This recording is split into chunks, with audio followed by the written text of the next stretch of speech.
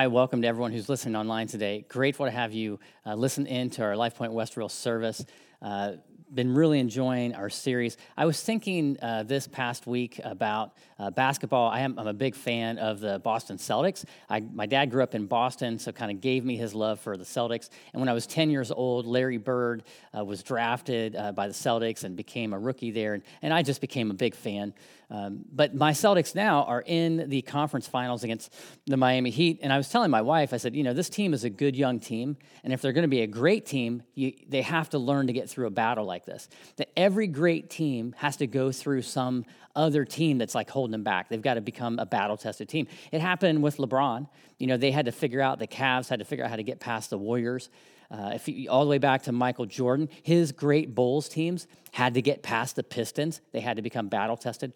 And when I was a kid, like I said, I really loved Larry Bird, and that team became great. But when they were kind of, early on, they had to get through the 76ers in Philadelphia. And that team was amazing. They had Dr. J, who was their superstar. They had Bobby Jones, and they had Mo Cheeks, and they had, just a great team. But they also had at center one of the most fearsome and ferocious players who's ever played in the NBA. He actually changed the NBA. His name was Darryl Dawkins. Now, he was famous for one thing in the NBA. He changed the NBA forever. He broke backboards. He would go up to dunk the ball with such an incredible amount of power, he would shatter the backboards and just break the rim off. And so the NBA actually had the rims redesigned to become breakaway rims. So that's why you see when you hang on the rim now, it bends down and there's like these two springs behind it. They designed that specifically to counteract Darryl Dawkins. Well, sure enough, the Celtics had to get through them in order to win the finals. They had to come back from a 3-1 deficit in 1981 in the conference finals, and they did. They went on to beat the Houston Rockets, and the Celtics became a great team, but not until they had to go through the battle of the 76ers. I bring it up. In this series, we're calling labels. What we're talking about is how the gospel calls us to live a life above labels. And in the book of Luke, as we've been studying along, you see that Jesus interacts with a lot of people on the fringes, people who might be like shepherds or people who were prostitutes, people who were kind of not the in crowd, if you will. And those are the people who are most likely to be labeled. Now, in the same way that I was mentioning about becoming battle-tested, here's what I would say, that in order for us to become effective in the kingdom of God, and what I mean by that is that God has a plan for our life. That God wants to use our life for something bigger. He wants to do something in us that's going to impact the world, whether it be through our work or through our family or through our neighborhoods or through our church or through mission. Whatever it is, God wants to do something bigger than just our small life. He wants to do something that's going to impact the kingdom of God and advance his name. In order for us to be effective in the kingdom of God, we're going to have to become battle-tested. Now, this is the thing. In order for us to become battle-tested, that means we're going to be in battles, and some of those battles we're going to lose. That means we're going to make mistakes. We're going to do things that we regret, and we're going to have some scars. And I think what happens for some people in the midst of battle is they kind of, when they lose some battles, it's like they put on their Christian scarlet letter, and that becomes their identity, and oftentimes that holds them back. It's like they become limited by their mistakes and their losses. But God wants more for us than that. And so the question is, well, how do we get through those things? How do we become battle-tested so that we can become effective in the kingdom of God? Well, that's what we're going to look at today. If you have a Bible, go to Luke chapter 4. Let me pray for us a second, and let's dig in. Father, I believe there's a purpose in all of us who are listening in today in this service. I pray that you would use this for your purpose, that you would use it to grow us, to understand what it means to be effective in the kingdom of God. We ask that in your son's name. Amen. Well, the first thing I want to share with you is this, is that temptation is a battle that we all must face. So all of us are going to face the battle of temptation. Here's what happens in Luke chapter 4, verse 1. As we get ready to dig in there, understand the context. Jesus has come on the scene. John the Baptist was sent ahead of him to kind of let all the people know that somebody was coming more important than him. And then when he sees Jesus, he points at Jesus and says, there he is. There's the Lamb of God who takes away the sins of the world. And then he baptizes Jesus. And remember, when he came up out of the water, the Holy Spirit came down on him like a dove, and the voice of God rang out and said, this is my beloved Son, in whom I'm well pleased. Well, here's what happens next. In chapter 4, verse 1, it says this. And Jesus, full of the Holy Spirit, returned from the Jordan and was led by the Spirit into the wilderness for 40 days, being tempted by the devil. And he ate nothing during those days, and when they ended, he was hungry. The devil said to him, "If you are the Son of God, command this stone to become bread." So here's what's happening. The Holy Spirit leads Jesus into the wilderness, and he's going to fast and prepare for ministry. He's preparing for his 3.5 years and ultimately what's going to lead to the cross and the resurrection. But he's out there, he's hungry, and Satan comes to him, the enemy comes to him and starts to tempt him, saying, "Hey, look, if you're the Son of God, then turn those stones into bread." So here's what he says. Verse 4, and Jesus answered him, "It is written, man shall not live on bread alone." He's quoting Deuteronomy 8 there. So then the devil says, in verse 5, and the devil took him up and showed him all the kingdoms of the world in a moment of time, and said to him, "To you I will give you all this authority and their glory, for it has been delivered to me, and I give it to whomever I will. If you then will worship me, it will all be yours." And Jesus answered him, "It is written, you shall worship the Lord your God, and him alone shall you serve." So here's the enemy literally trying to appeal to Jesus, saying, "Look, you can have all the kingdoms of the world. They're mine. Just bow and worship me." Verse 9 says, and he took him to Jerusalem and set him on the pinnacle of the temple and said to him, "If you are the Son of God, throw yourself down from here. For it is written, he will command his angels concerning you to guard you. And on their hands they will bear you up, lest you strike your foot against a stone." And Jesus answered him, "It is said, you shall not put the Lord your God to the test." And when the devil had ended every temptation, he departed from him until an opportune time. I mean, we look at this situation and we realize that Jesus was led by the Holy Spirit into a situation where he would be tempted. He's facing a battle in order to become battle-tested, in order to do what he's about to do. And understand that Jesus is fully God, but wrapped in human, clothing, if you will. Fully God, fully man, which meant even though he couldn't sin because his nature was holy and pure, he felt all the temptation that you and I feel. So the Holy Spirit leads him into a situation where he's going to be tempted. And he was tempted in every common way that you and I might be tempted. Here's a couple of ways just to look at what happened here. One is just the appetite, right? He's hungry. One is power. He's saying to Jesus, you can have all the kingdoms of the world, right? You can have all the influence that you're destined for. You can have it right now. He's also on his approval. He's saying, look, go up to the top of the temple. And if you really want to draw a crowd, you want to let them know that you're the Son of God, isn't it written that the angels are going to protect you? Just jump off this 400-foot ledge, and as the angels catch you, then everyone's going to see that, and then, everyone's going to affirm you. Everyone's going to recognize you for who you really are.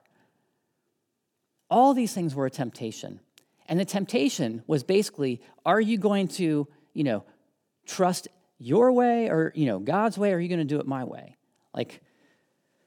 I bring it up. Here's the thing. This temptation, this battle that he's going through, it shows how you and I are going to be battle tested. It shows what we're going to go through, because we're going to be tempted in all those same ways.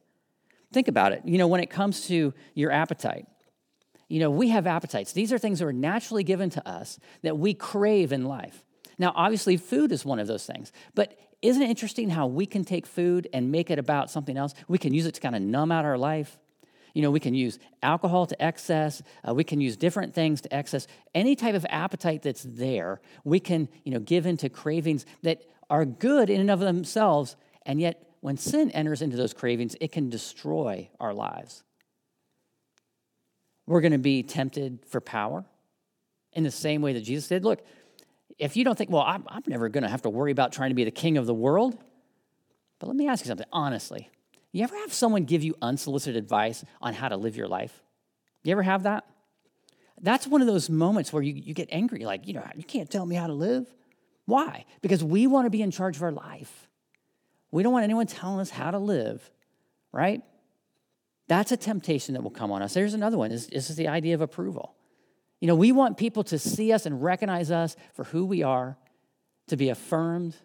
These are all ways in which these are normal desires in our heart, and yet with temptation, there's the opportunity to let all those things destroy us. I mean, isn't it true for everyone that the things that have, the things we most regret in life are areas where we allowed our desires to go in directions we didn't really want them to go? or didn't understand the consequence of them.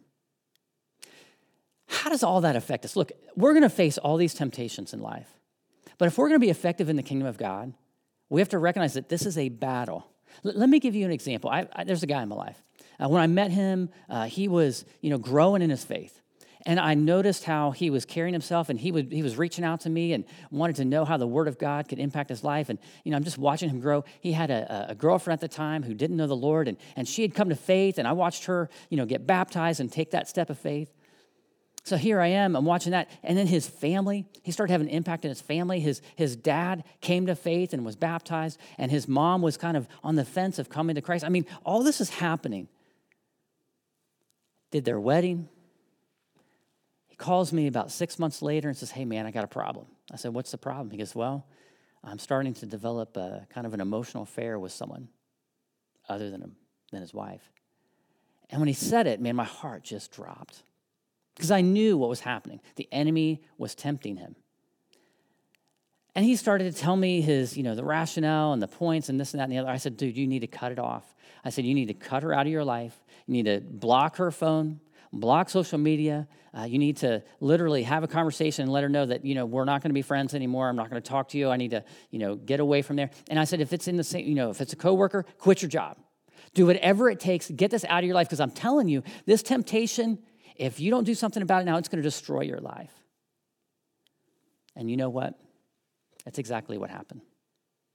This guy who was being effective in the kingdom of God, here's what happened. His marriage broke up. The wife was devastated. Her faith impacted, scarred. The family now in shambles, his life in shambles. How can someone who's being so effective in the kingdom turn into someone who's actually part of destruction? But that's what temptation does when we bite. It's like the enemy's throwing out these little baits with a hook on them. We have no idea there's a hook in them. And we take the bait, and next thing you know, we're on the hook. The enemy never tells you that part of it, but that's what temptation does, trying to destroy us and make us ineffective in the kingdom. Second thing is this, is that Jesus showed us how to fight these battles. We see in this section how to actually fight temptation. Here's what happened. If you look at verse 4, remember the enemy is saying, look, you're hungry.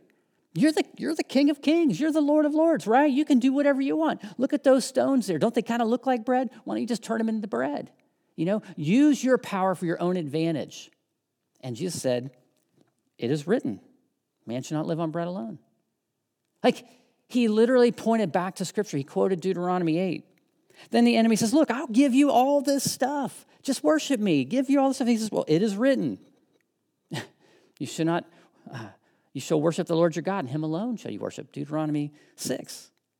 So the enemy's like, okay, that didn't work. Let's try one more. How about, you throw yourself down? What has Jesus said? It is said, you shall not put the Lord your God to the test. That's Deuteronomy 6:16. I mean, what Jesus did was he pointed back to Scripture every time. Jesus didn't enter into an argument with the enemy. He simply trusted in the truth. And you got to understand, there is a cosmic battle going on. God is holy and righteous, and he made the angels. The angels are literally beings that he made. And at one point, he made Satan, who was the chief angel. And he rebelled against God because he wanted to be like God. He wanted to be all about him, right? And so God allowed that to happen, and some of the angels went with him, and then he sealed the angels. So now there's Satan and his angels or demons basically fighting against all that is good and holy. And here's what's happening. He wants to literally cause all of us to walk away from God just to put it in God's face. What Jesus did is says, no, I'm going to trust in the truth of God. This is why it's so important for us to know the Word of God. This is why in this series we've been trying to get everyone in our whole church to read the book of Luke. Because we want to develop the habit of taking in the Word of God. Because here's the reality. You don't maybe realize you're in a big fight. Most Christians have no idea that thoughts coming into their mind really aren't from God. They're not even their own thoughts. The enemy is literally throwing thoughts into your mind to try to steer you away from the truth. And unless you know the truth of God, you won't know a lie. But if you know the truth of God, you will recognize a lie immediately. Jesus never bought into any lie. He simply referred back to the truth. He didn't try to justify. He didn't try to enter it in and rationalize it. And, he literally said, no, it is written. It is written. It is written. Where's the enemy been attacking you? Is it based on your relationship with God? Is it based on whether God loves you or not? Is it based on, your value in life, things that you want? Do you rationalize sin? Remember, it is written. That's why we need to know the Word of God. Now, here's the thing. It helps to know what the enemy's after. If you know his end game, you'll understand where this battle's going. Let's go back to one particular temptation. In verse 5, remember it said this, "And the devil took him up and showed him all the kingdoms of the world in a moment of time, and said to him, 'To you I will give you all the authority and their glory, for it has been delivered to me, and I give it to whomever I will. And if you then will worship me, it'll all be yours.'" Here's what he's saying. All right, Jesus, if you're the Son of God, and, everyone heard that voice out there at the baptism, if that's really true, then look, I'll give you all of this, all of the kingdoms. You can have them all right now. Why would that be a temptation? Because here's the thing. It is written in the Psalms that just ask, and I'll give the nations to you as your inheritance. That's God speaking to the Son. You're going to get all of the nations. And we know that that's what's going to happen in the kingdom of God as the kingdom of God advances, that every knee shall bow and every tongue will confess that Jesus Christ is Lord. Why? He's trying to let someone from every tribe and every tongue come to worship Christ. God is giving the nations to Jesus, and that's a promise. So how is this a temptation if it's already been promised? Well, the temptation is Jesus could do it without the cross. The enemy is willing to give up his rights to all the kingdoms of the world and give them to Jesus now so he can bypass the cross. Do you see what's on the line here? Do you know what he wants? He's saying, look, if you just worship me. And now, look, you and I, we're going to sit there and say, well, I'm not going to worship Satan. I'm not a Satan worshiper. That's not what my life is going to be about. But here's the reality. You see, God is worthy of our worship. Here's why that matters. Because if you don't worship God with your life, you're going to naturally find something else to worship. Because you and I were made to worship. We're going to find the thing that we believe gives us life. Things that we believe are worth our time, worth our energy, worth our efforts. The things that we believe are worth those things are what we actually worship. And what God is saying is that, look, there's nothing higher than me. So you were built to worship me because when you worship me, not only will it go better for your life, but you were made for this. It'll bring the most satisfaction in your life. It'll protect your life. So put your value, all the things that you want, your desires into me and watch. Right? That's what he wants for our life. But when we don't do that, we naturally gravitate towards things that we believe are going to give us life. And the enemy just spins in that. And even though we say, well, I'm not going to worship Satan, here's what happens. We end up worshiping ourselves. What is it that's going to give me life? What's going to make me happy? What's going to meet my immediate need? And those things that we gravitate towards, we're in essence worshiping Satan. That's what Satan's about. Do it your way. You be the leader of your own life. You're the center of the universe. That's the enemy's game plan. Why? Because we're basically saying, God, you're not worth it. That's what the enemy's end game is. Now, of course, Jesus didn't fall into that, right? He's God in the flesh. But you and I sit here, and if we're going to be effective in the kingdom of God, we need to recognize that worship is the essence of what it means to trust in God. It's recognizing God for who he is and allowing your heart to get caught up in him and allowing who God is to literally come through your life. And as you recognize God and start to put your trust in him, you just become full of him. And that's what spreads out in the kingdom of God. And worship is essential. Let me tell you about a situation in my life. So I've lived in my neighborhood for 24 years. And over that time, I've had many neighbors, some who've been there the whole time, many who've kind of come in cycles. But I've always prayed for my neighbors. I want my whole neighborhood to know Jesus. So I pray for my neighbors and I look for opportunities to find ways to share Christ with them. And for some of them, I've been able to have good influence on it. And we've had Bible studies in the neighborhood, things like that. But here's the thing, over those 24 years, there's always been a couple of groups that will come in and knock on doors and try to share what I would just simply say is a false gospel. Now, you know these people who go around in neighborhoods, usually Mormons or Jehovah's Witnesses. Now, here's, in essence, let me explain what their issue is. That they basically take the Bible, distort it, and make the gospel into something completely different. And what happens is they basically devalue Christ, devalue the cross, and elevate man. So let me explain how that goes down. So I had this guy coming in the neighborhood. His name was Calvin. Calvin's a super nice guy. He's a Jehovah's Witness. He's committed to his faith. He's sincere and honest and believes he's doing the right thing.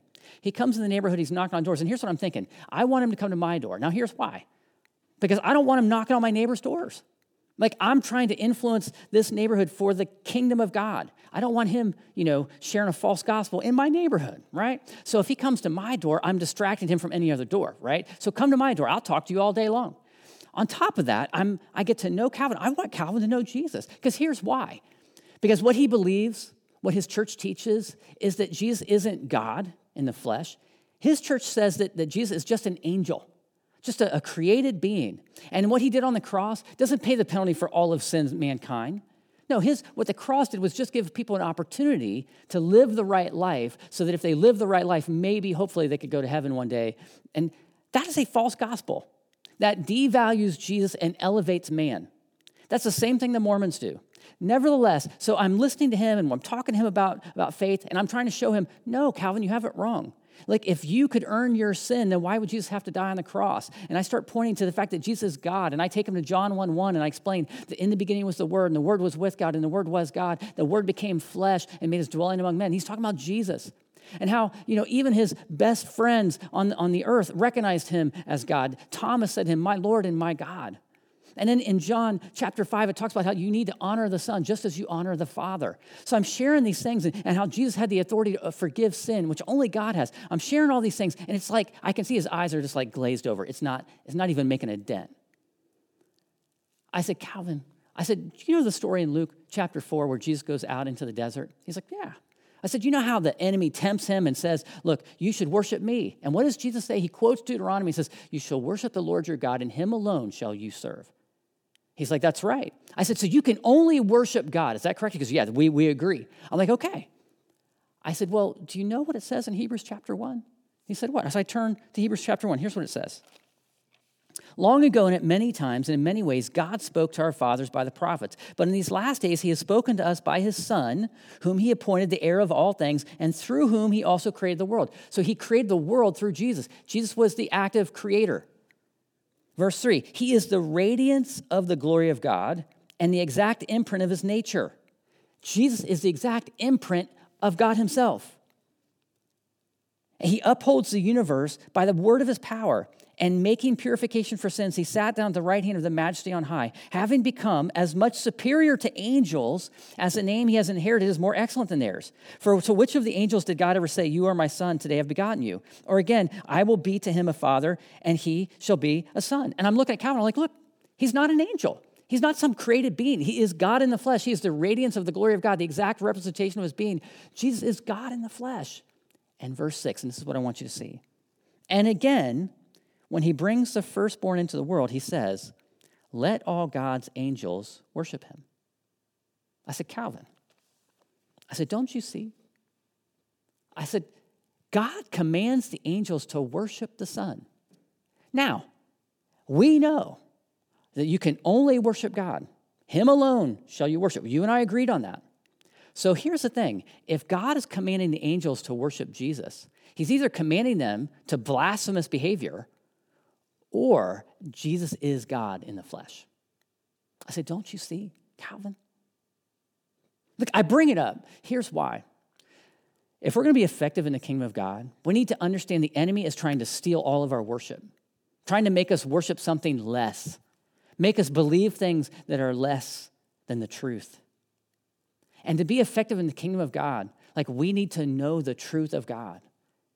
And here's the thing, for a guy like Calvin, like I'm trying to explain the truth to him because I don't want him to miss out on everything that God has for his life. He's going to be a religious man, sincerely religious, and he's going to miss out. He'll never be effective in the kingdom. He'll never be part of God's plan to advance the truth of the gospel because he's bought into a lie. And here's the thing, for you and I, it may not be that extreme, but the reality is, in order for us to be effective in the kingdom of God, we are going to be tempted to buy into something less than Jesus Christ, to buy into something less than that God is deserving of our worship. And until we get that part, like we're never going to be able to let that sink into our soul and spill out on others around us. The most effective way to advance the kingdom of God, to become effective in the kingdom, is to be full of God and full of his word. But we're going to make mistakes. That's true. We're going to have some battles that we lose. But that's why the cross is so important. That if you feel like you've kind of bought into some of these, temptations, you've allowed yourself to become distracted by them or even entangled by them, before you become destroyed by them, come to the cross. Ask for forgiveness from Christ. Allow his grace and mercy to flood into your life. Come back to him. That is how we become effective, as we allow the grace of God to spill into our heart. And if you're listening and you've never done that, you've never given your life to Christ, then you need to come to him a first time, receive his grace and mercy. Understand that Jesus Christ absolutely loves you. He came here specifically, took on all the battles, all the temptations. He understands your temptations. He understands where you have fallen, even though he couldn't fall because he's holy and perfect. He understands your temptation. And he ultimately took on all of your sin on him. All the payment of your sin fell on his back on the cross. He paid for you. He paid for me on the cross. And he'll give you his righteousness when you simply ask him in faith. Let's do that. Father, I pray for all those who are listening in, for anyone who is struggling in sin, God, I pray that we would come to you. We'd allow your truth to set us free of these things, that we would walk away from the enemy. Lord, fill us with your word that we could combat the enemy's, his temptations with your truth. Lord, I pray that you give us strength to follow you.